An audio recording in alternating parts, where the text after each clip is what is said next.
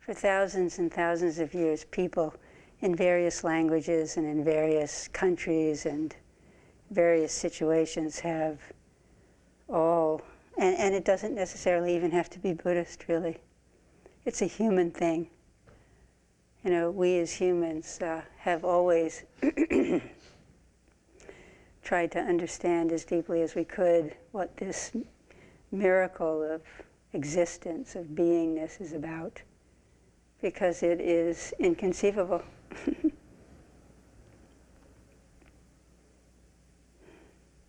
And what really is it to be alive? What does it, that mean, does it even have to have meaning?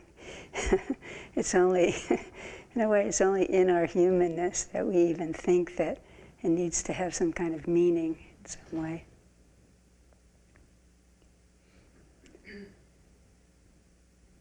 I do feel, though, that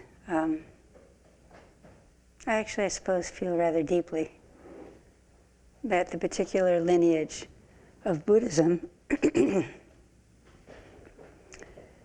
that we practice here, Buddhism in general that we practice here, and Zen Buddhism is really good. It's very accurate in pointing to the miracle of life as it is, as it has come to be, as it is. Suzuki Roshi said this once. He said, life is enough. Life is a miracle. Life is enough. You know, what more are we looking for? Well, you know, we can debate that because because usually, you know, mostly the life we lead and how we react to things and how we feel closed off and not connected, we know that there's something deeper. We know that there is the possibility of touching life in a kind of intimacy that poets speak about, certainly people who are awake talk about. In music we can reach, in art we can know it. In the forest we touch that silence. You know, the Native American people send their youth, I think only the guys. Why, you know? Out into the forest or the land or wherever it is that they find themselves for 3 days alone, you know, with the tigers and lions and bears, possible. Or really you can say, just like the Buddha did under the tree, you know, Mara and the doubts and the temptations, you know, and the mind, really, the lions and tigers and bears. This is the mind of the young person sitting out there alone, without food, without water, to find their, whatever it is for that culture. It could be an ally, it could be a dream, it could be a name. Or for some of those people, the medicine people, the people who end up being the medicine people of that group, they find their response from the universe. And the universe is responding all the time. We just don't hear it.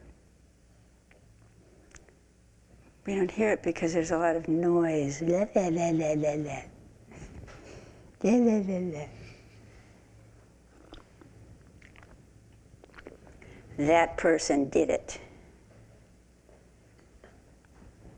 I want that. I don't want that. I don't want that noise. I want that.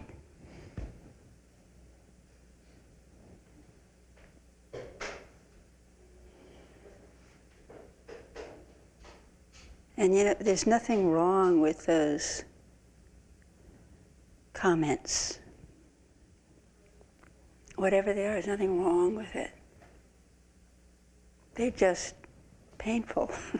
They just keep us disconnected from our own truth, from our own true nature. So we walk a path with other people, with the help of the teachings that are pointers, not themselves the truth, but are pointing at something beyond the conceptual mind that we can all know, that we all do all know.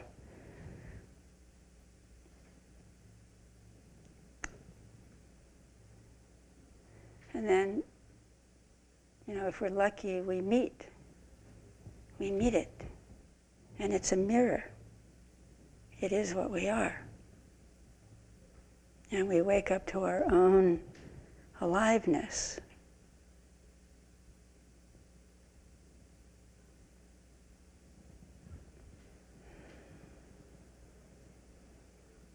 Or we wake up to our own death.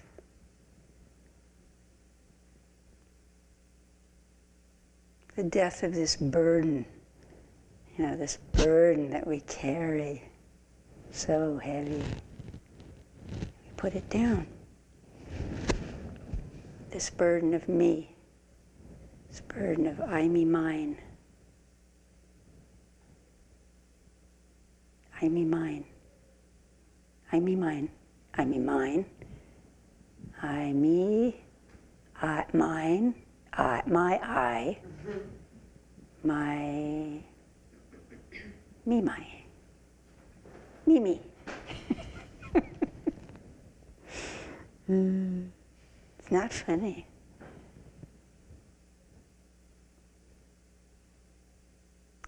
And so for all of these thousands of years, the people who are guides come in all kinds of shapes and sizes. And originally in Buddhism, we had Buddha, Siddhartha Gautama, and we had ordained people, and there were also lay people. And through various kinds of permutations in various cultures and so on and so forth, we have come down, what has come down to us is a system, because religions, turn into systems and stuff. And what we have is priests and lay people.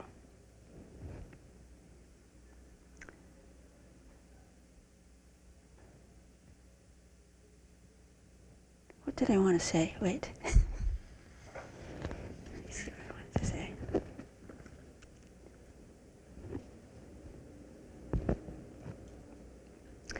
And I am of the opinion, I feel strongly about this actually. I feel strongly that because of the way Buddhism came to the United States, I'm going to give you a little bit of history if you don't mind. Because of the way Buddhism came to the United States, and in particular Soto Zen Buddhism came to the United States, we have priests that look like lay people, and we have lay people that look like priests. And Suzuki Roshi, a long time ago, said this very thing. He said, I know, let's see, how did he put it? I know that some of you are priests. I understand that some of you are priests. And I see that some of you who are lay people look like, he didn't say it this way, I'm paraphrasing, look like, for him it was monks, really, because we were all practicing at Tassajara. So we all look like monks, whether we were priests or lay people. And what he said was, this is what I want to tell you, what he said was, you guys have to figure that out. So what I want to say is, when Buddhism came to the West, when Buddhism comes to any new country, it adapts and changes and creates and turns into something that is appropriate for that country and culture, so that the teachings can be heard mostly in a way that will be approachable. So in the West, what happened for Buddhism, which I think is really terrific, the first thing that happened was that men and women practiced together equally. And Suzuki Roshi was one of the main people that did this, because when he set up Tassajara, immediately he set it up with men and women practicing together. Unheard of in Japan. Completely radical. So I feel if I do anything that looks radical, then I'm okay because I'm in Suzuki Roshi's lineage. So that was one thing that happened. And then another thing that happened was we have the chance of a really deep richness of diversity, which is an addition from the West, because if you go to the East, there's less diversity in that way. So in the United States, it's a fabulous opportunity. I'm talking, by the way, about Western, what's it called? Western people, Western Buddhism.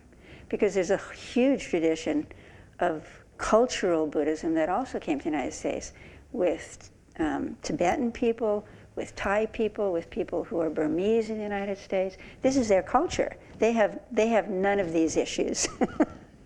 These issues are for how Buddhism came to the West and what the new Western people took it up. That's what I'm talking about. Converts.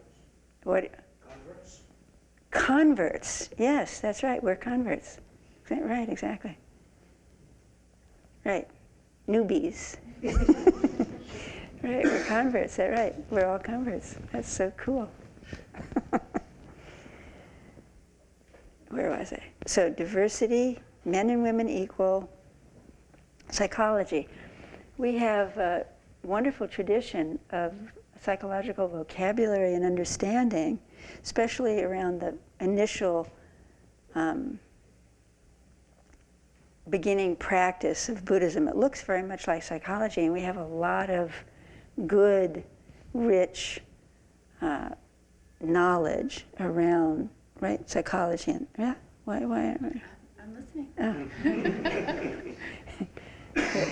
You're my authority there. Yeah, you have to go like this. I was waiting for this. And then another thing was, so this other thing is really interesting. 90% of the people who practice, and certainly 95% maybe of the people who will be practicing Buddhism in the West, not even Zen Buddhism, Buddhism in the West, are going to be lay people. So this is extremely interesting, and I will tell you why. But I have to look at my notes first. This is how it got to be that way. And now I'm going to tell you about some other lineages and what is wonderful about them and not wonderful about them. But maybe I will do that later. No, I'll do it now. Let's see, I'm doing this so that you have a context, okay? So there are three main practice lineages, and by practice lineages I mean lineages that emphasize meditation, basically, and an awakening, transformation from delusion to seeing clearly things as they've come to be.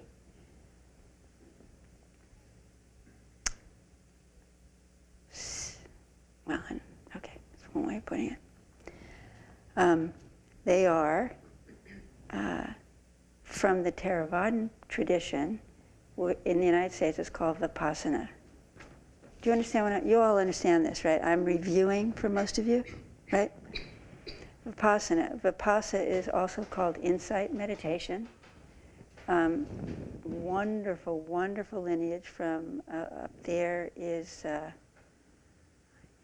Insight Meditation Center, where they do 3-month retreats. And Sharon started that. Sharon and Jack and Joseph started that. Sharon and Joseph stayed there, and Jack started Spirit Rock in California.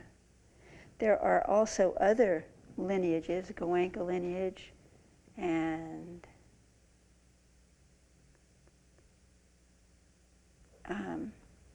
now we have some other lineages as well, some from Burma as well as Thailand.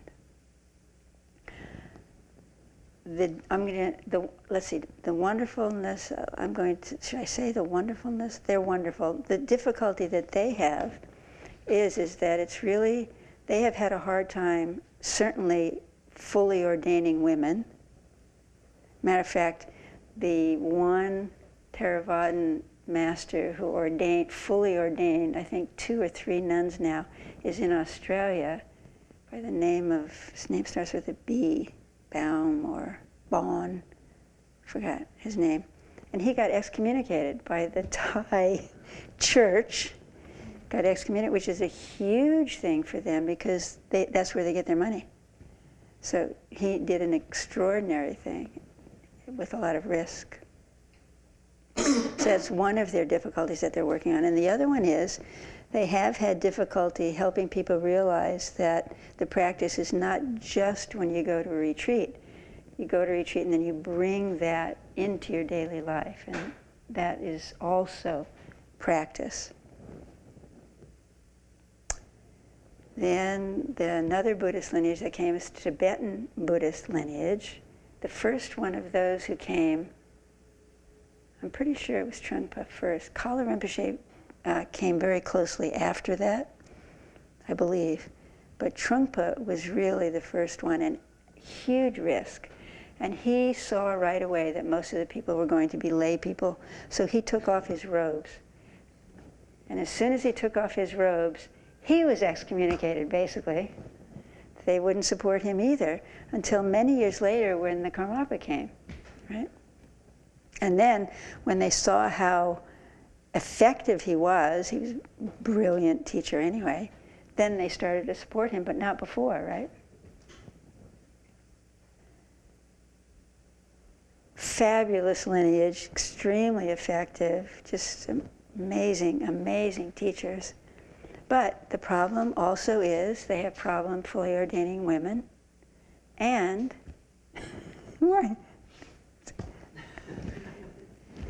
what can you say? And and it's really difficult for them to recognize Western teachers as really deeply awake and able to teach. Wouldn't you say so? And of course, everybody's working all this stuff. They're figuring it out. Then, first, before these two came, Zen came. And came, pretty much the first practicing lineage that came was Suzuki Roshi. And established the first monastery in the West at Tassajara. And the Zens didn't exactly split into two because Mayazumi thinks of himself, and that lineage thinks of themselves as Soto and Rinzai. I think of them more as Rinzai than Soto, but yes, wonderful. And that's where I started, and I have feelings. Because anybody, all institutions, have their wonderfulness and also things that are, that was an interesting word. It was despicable. I haven't used that word in a long time. The difficulty about Zen, about Rinzai Zen is, Rinzai Zen, which is also a wonderful lineage, John Tarrant is that lineage, the guy in Nevada City, Gary, is that lineage, and also the guy who wrote the Streams book. What's his name? No, that's it. Daido Loori's lineage is a lay lineage. That's what I'm getting to. Anyway, great book on koans and stuff. But the difficulty with that is for people who have a tendency to want to get enlightened, it starts very dualistic. So people who are have a sense of themselves as failures. It's a setup. Actually, that's why, for me, it was despicable. It was my own thing. That was my setup. So I, banged against this wall of enlightenment for 6 years. I'm very stubborn. 6 years before I gave up. It's just incredible.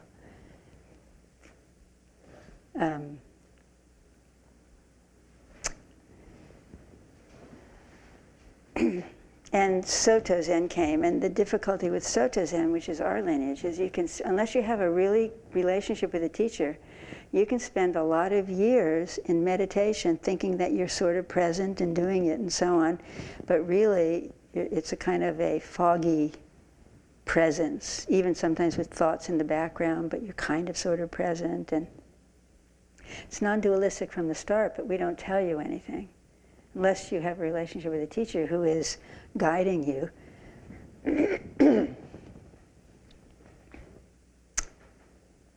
Oh, thank you.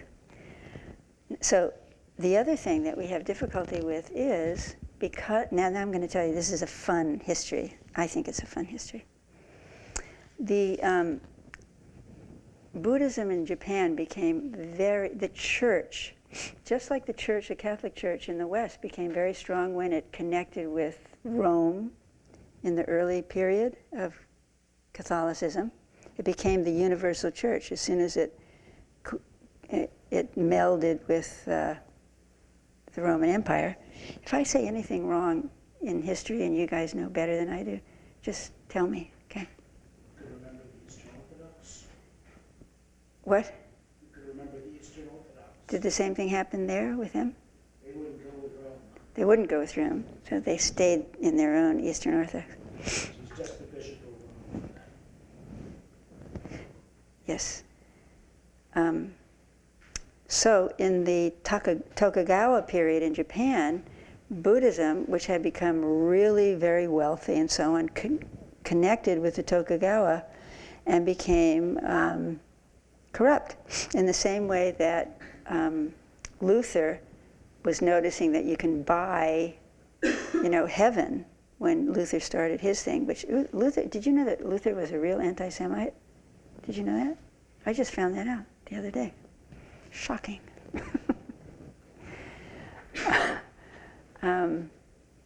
So in that same way, in the Tokugawa period and the early Meiji, Buddhism became very connected with the state, and it became corrupted. And so when am I pronouncing that right? Meiji period, they wanted to undermine the Buddhist church and the priests of the Buddhist church. They were monks at that time, not priests, monks. And what they told them to do was they told them they had to get married. No more celibate, had to marry. Now, interestingly enough, because the women, the nuns, didn't have any power anyway, they didn't tell the nuns to get married. So we still have a fully ordained female lineage in Japan for if you want to be a nun. But if you want to be a priest are you guys following me? Is this making sense? Okay, if you want to be a priest, you can marry if you want to in the Soto Zen tradition. And that's what came to the West. Fascinating. So the question is, for us now, the question is, what exactly is a priest? Because if it looks like a layperson and it acts like a layperson, in the West, it's a layperson, right? And that's why Greg is, if I may say, you're going to wait until what I say to tell me whether it's okay? Because you don't know. Okay. Greg is really clear, and it's something that I really respect about you. You're very clear. There are real things that a priest ought to know before they become a priest what they're signing up for. And I appreciate that clarity because I grew up in San Francisco Zen Center, where if it acts like a layperson, right, it's a layperson wearing robes. to me. Anyway. So now I'm going to say something a little bit personal. So for me, when I see all of you guys who are lay people, except a few of us, who are priests, which is a wonderful thing. So everything I'm going to say, don't think that I'm in any way undermining the life of a priest, because that's me. So, but when I looked out at most of the people who are practicing, they're not priests. You guys are lay people. And I know a number of lay people who are wonderful in their practice, deep in their practice, and perfectly capable of holding out their hand and bringing other people across. And so I feel rather strongly, if most of the people are going to be lay people, then why don't we completely recognize and confirm and acknowledge lay people as a legitimate path, completely legitimate practice opportunity. So I wrote a thing to the elders in San Francisco Zen Center about this very topic, because I think it's something that San Francisco Zen Center should talk about. They should clarify what they think a priest is in the first place, and, ooh, that was my first should of the day. This is my second. And they should recognize fully a lay path. So one of the things that I've been doing, which we're going to do tomorrow with Laura, is we're going to recognize Laura as a teacher, as a lay teacher in this path, which is perfectly appropriate. So I hope that you all, come and support this ceremony that we're going. Ooh, for heaven's sakes, how does that happen?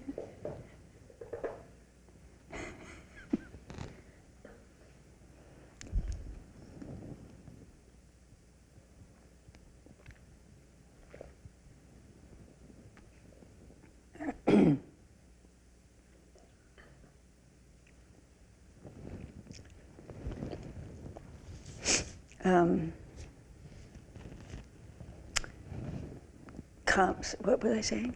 Come tomorrow. Is that what I'm saying? Come tomorrow and stay for this wonderful ceremony that we're going to have that will recognize Laura in an approach. She will take her seat as a teacher in our community and as one of the people who, in my mind, is an appropriate person as a teacher, as a lay teacher in our path, in a Soto Zen path.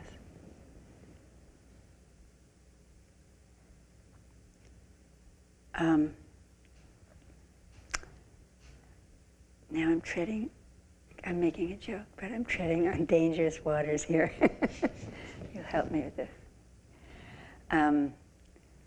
We are all bodhisattvas.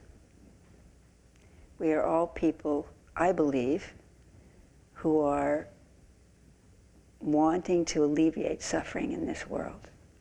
I bet you that's every single person here. And the more we practice, and as we walk on this path, in some way, the more we are willing to do that, the more we are willing to make that conscious, and even at some point make vows about wanting to alleviate suffering in the world.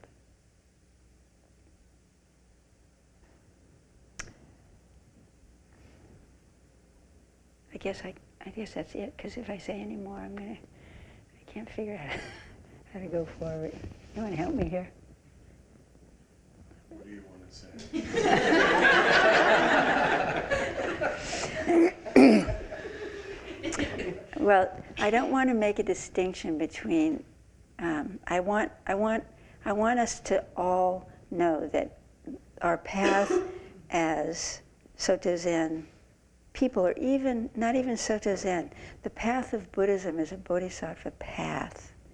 it got clarified in that way with Soto Zen.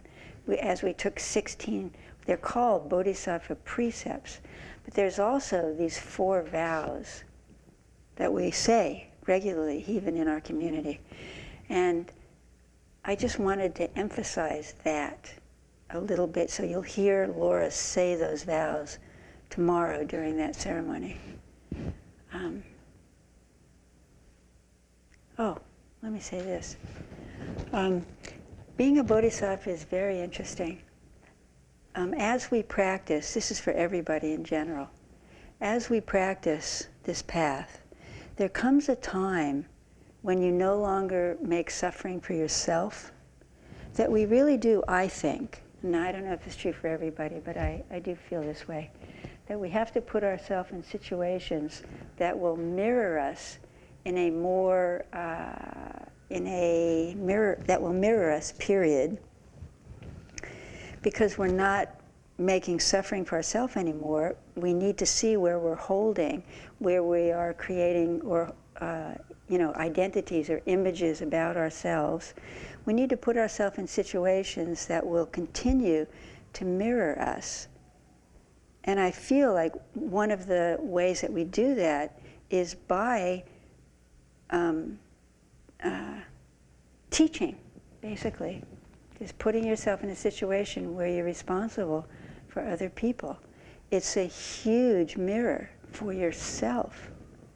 So in a way, it's a kind of it's both a wonderful gift and an offering, but it's also a little bit selfish, because at some point, making other people, the reason I hesitate this is because, in the beginning sometimes of a person suffering, when you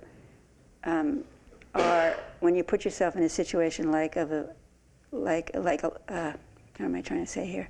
When you're like doing things for others all the time and you kind of burn out because there's no boundaries, right? And you turn into a victim and so on and so forth. This is not what I'm talking about, right?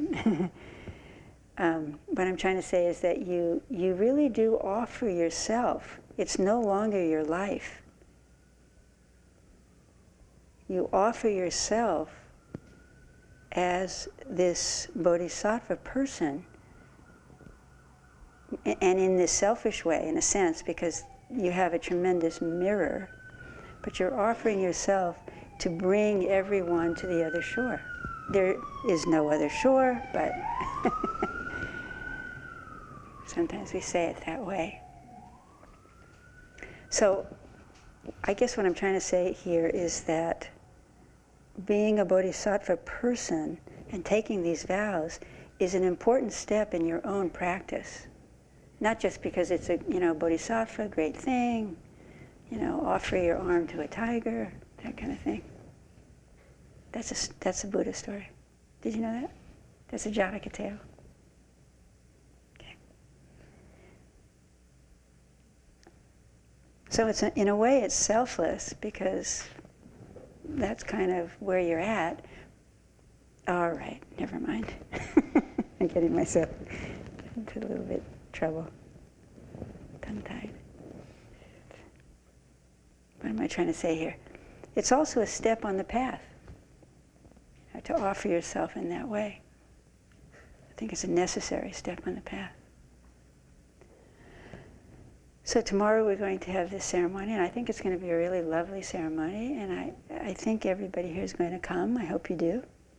There's some people that we've asked to ask questions, and for those people, I hope that your question is geared toward helping Laura bring out her voice. It's not like this antagonistic thing, but it needs to be a question that is alive for you, right? Alive for you, but to help her come forward. We want to have a ceremony that's intimate and authentic, okay?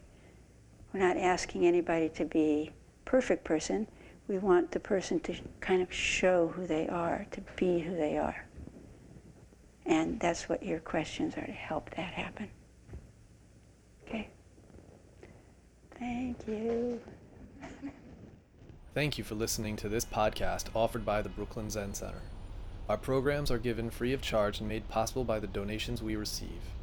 For more information on supporting Brooklyn Zen Center, please visit the giving section of brooklynzen.org.